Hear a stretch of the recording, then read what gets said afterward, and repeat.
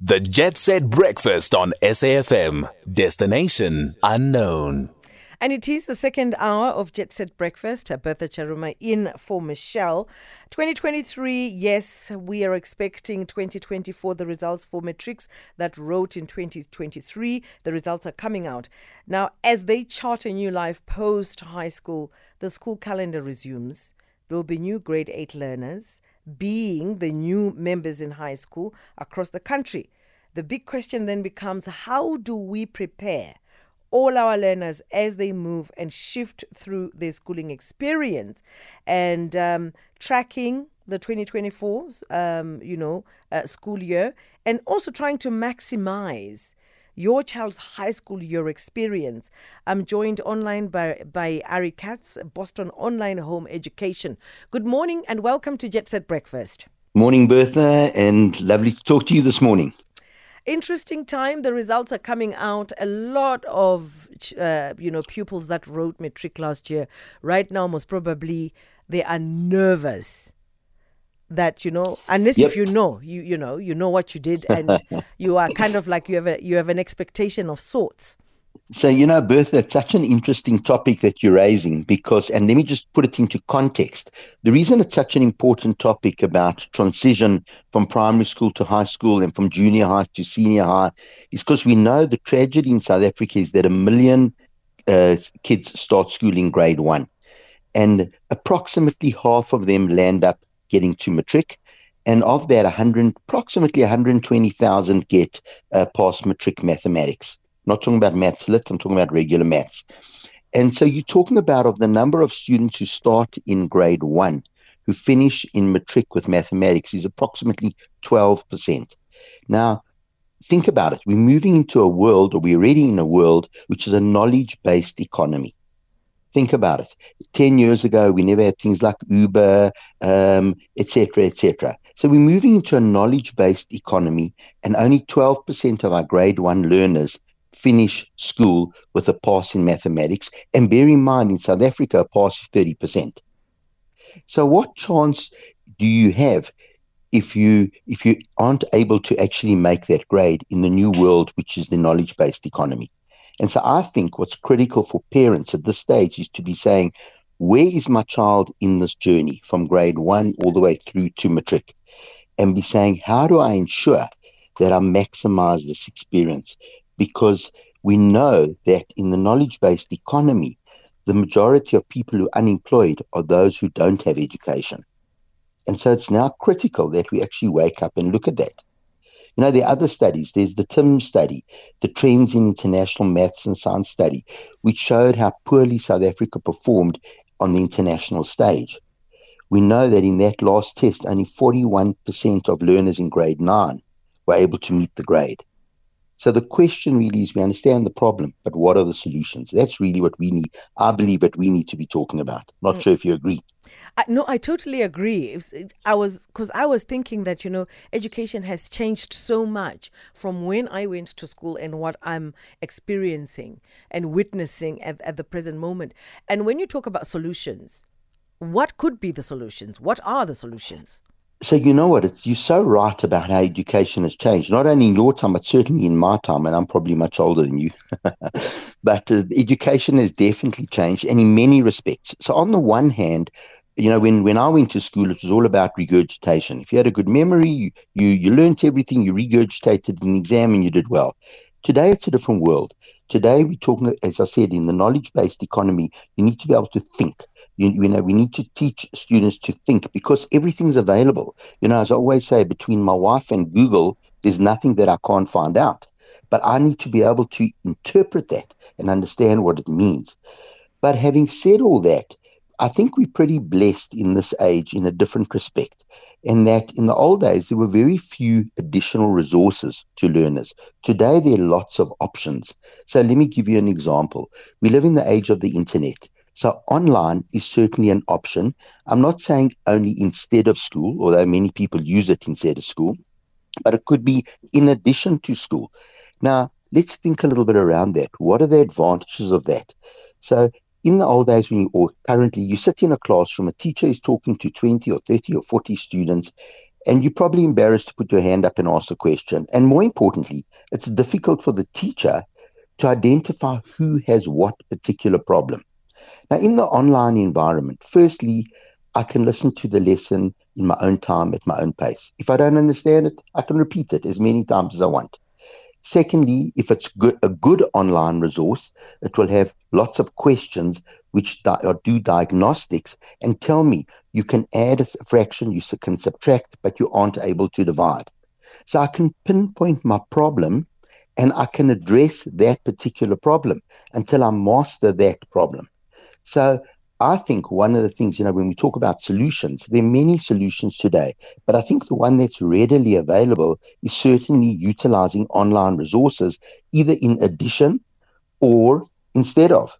And I'm not saying leave school. I'm saying in addition to it, you can use a lot of online resources to actually study. I'll tell you a very interesting exercise we did last year and we're going to repeat it this year on behalf of one of the schools.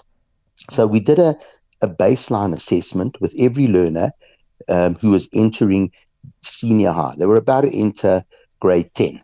So we tested them on 7, 8, 9, all their fundamentals, because as you know, mathematics and languages, English, for example, are all based on building blocks. You need fundamentals before you can move up the chain. And off that baseline assessment, we produced a map which showed what you know and what you don't know. So if I use the fractions example, it said you know how to add and subtract, but you can't divide. So we produced this map. Then from the map, we ran a bridging program. So they stayed in their regular class at school, and in the afternoons online, we ran a bridging program where we each week addressed a different one of their gaps in the map. And by the end of the week, we tested them and were able to tick the map. Those learners are now moving into this year into grade 10 and some of them into grade 11, but they've now fixed all the deficiencies from the last 9 or 10 years that they've had at school.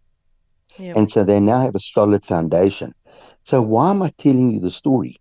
The reason is because we have a problem. There's not even a question, and we need to address it. And I think we need to open our eyes as to what is available, because there are a lot of things available. There are a lot of resources available. The internet has made that possible for us. Some of them are free resources and some of them are paid resources, but they exist. That's what I'm trying to identify to you. And the online can pinpoint what I know and what I don't know, and it can allow me to address that in my own time at my own pace. And that's the beauty of it, because if I'm smart, I go quicker. If I'm not as smart, I take a little bit longer. If I have a learning disability, I can address that as well, etc., etc. So I'm not so sure how our education system, like from a government perspective, how it operates, because when I rewind into some years back, what used to happen is when you move from primary school, right, grade 7 determines, or they used to call it grade 7. I'm not so sure. I think you'll be going to standard. Same thing. Where you're assessed, and if you don't pass accordingly, you don't go to the next stage. So there were always these stages. Do they still exist? I know that in private school they do. Yes, they do exist, but let's be honest. A lot of those assessments are very subjective and dependent on the teacher and the school. And I'm not convinced that the norms, the baseline norms, are equal at all the different schools, if you know what I'm trying to say. That's number one. Plus, there has been a policy, and there is a policy in lots of schools, to push students through the system, which compounds the problem, because if I don't have the skills and I move to the next grade, then my foundation is even weaker as I move up the chain, if you know what I mean. Yes. And hence this bridging program, for example, that I was talking about, which we ran on behalf of the school. We didn't run it on behalf of individuals, although we do it for individuals as well. But we ran it on behalf of the school. And that was what was so interesting, is that we partnered the school and actually happened to be a government. Well, we've done one in the government school and one in private schools as well, where we've assisted those learners to move through the food chain, if you know what I'm trying to say, up the ladder, by identifying gaps in their knowledge and then closing those gaps through this extracurricular program. But the reason I'm telling you that is not about this particular program, but it's to encourage learners to say, if you have a problem, Go online. If I mean, you're welcome to join our program, but you don't have to. You can go online. There are lots of resources out there available that will address these particular problems. Mm. And when you say what age groups are we looking at? Is it from the age group of what?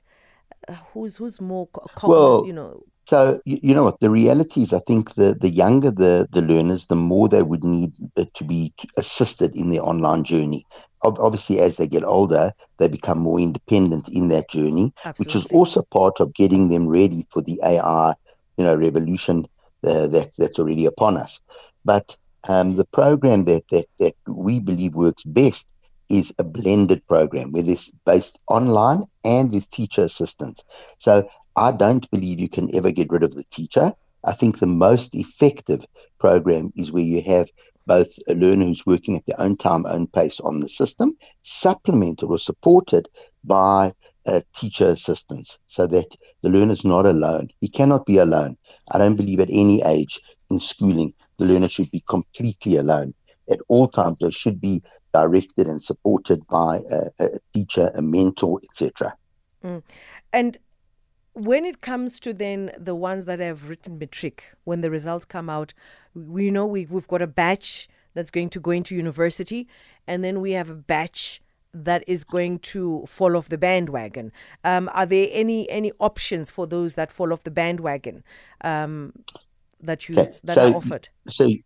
so Bertha, let's talk a little bit about. I don't like the terminology fall off the bandwagon, but let's talk about those who didn't necessarily achieve what they wanted to achieve. So, what I would like to say to those learners is this: that don't lose hope. And I'll tell you why I say don't lose hope. Because as I said before, we live in the world of lots of opportunities. So let me give you a practical example, so that we learn that the listeners can take something practical away. If you wanted to go to university and you never achieved the bachelor's pass, it doesn't mean that all hope is lost. Besides going back and redoing a subject or two to upgrade your matric, what you can also do, there are other pathways. For example, and I'm just going to list one.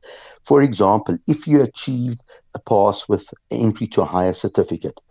So many universities today allow you to do a 1 year higher certificate and then use that as a basis to get into your degree. So there are pathways into achieving what your agenda is or what your objective is.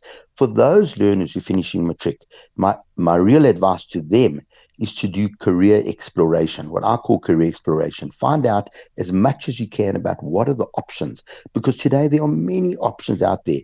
As I said, besides living in the knowledge economy, we live in the gig economy. Now, what does it mean? I Yes. live in the gig economy. I could be someone who wants to go and do music or graphics. I mean, I know, for example, from our media school, since COVID, the demand for graduates in media is huge. Now, prior to that, it wasn't so big. So what's changed? What's changed? Well, I'll tell you what's changed. One of the things, many things, but because online has become so prevalent, if you, for example, are studying, let's say, digital music, I'm not talking about music by instruments, I'm talking about digital music, or you're studying graphics or animation or web design, you're going to find that if you go onto programs like Upwork, etc., you will find that there's somebody in America or in Britain or in China that's looking for someone to either put a website together or do a gig for an advert, etc. And for $150, I can create this and sell it online. And so my opportunities expand far beyond just my neighborhood of South Africa. Yeah. Are you with me? And Yes. hence I'm saying do career exploration. Find out what are the options out there. As I said, media, I know from Boston Media House, it's become the demand for media grads is rocketed because of COVID. And why? Because online has become so big. So their skills are suddenly in such huge demand, and not only in South Africa, internationally. So I encourage matriculants to do career explorations. And again, there are lots of tools online. I mean, I know if you walk into any one of the 49 Boston City campuses, you can for free do a program called Career Compass, where we look at your skills and your what you're interested in, etc. And then you do career exploration. So let's say I put in there, I want to be an accountant. What it'll tell you is what does an accountant do, what subjects you need, what kind of work he does, and most importantly, what are the related careers? So that if I start studying accounting and I find this is boring, I don't want to do it, what can I do with this? Yeah, that is so Yeah. true, Ari. But in wrapping up, if someone is listening to our conversation, where do they go? You've highlighted something very, very important, because it's not even a matter of waiting until matric. I've noticed a lot of young children that are like 11, 12, when it comes to tech and putting stuff together. It is mind blowing. It's like, wow. Absolutely. Yeah, the youngsters today are far more agile and comfortable with technology, to be honest, than you and I. I would encourage parents, because I'm sure that hopefully there are a lot of parents listening to this.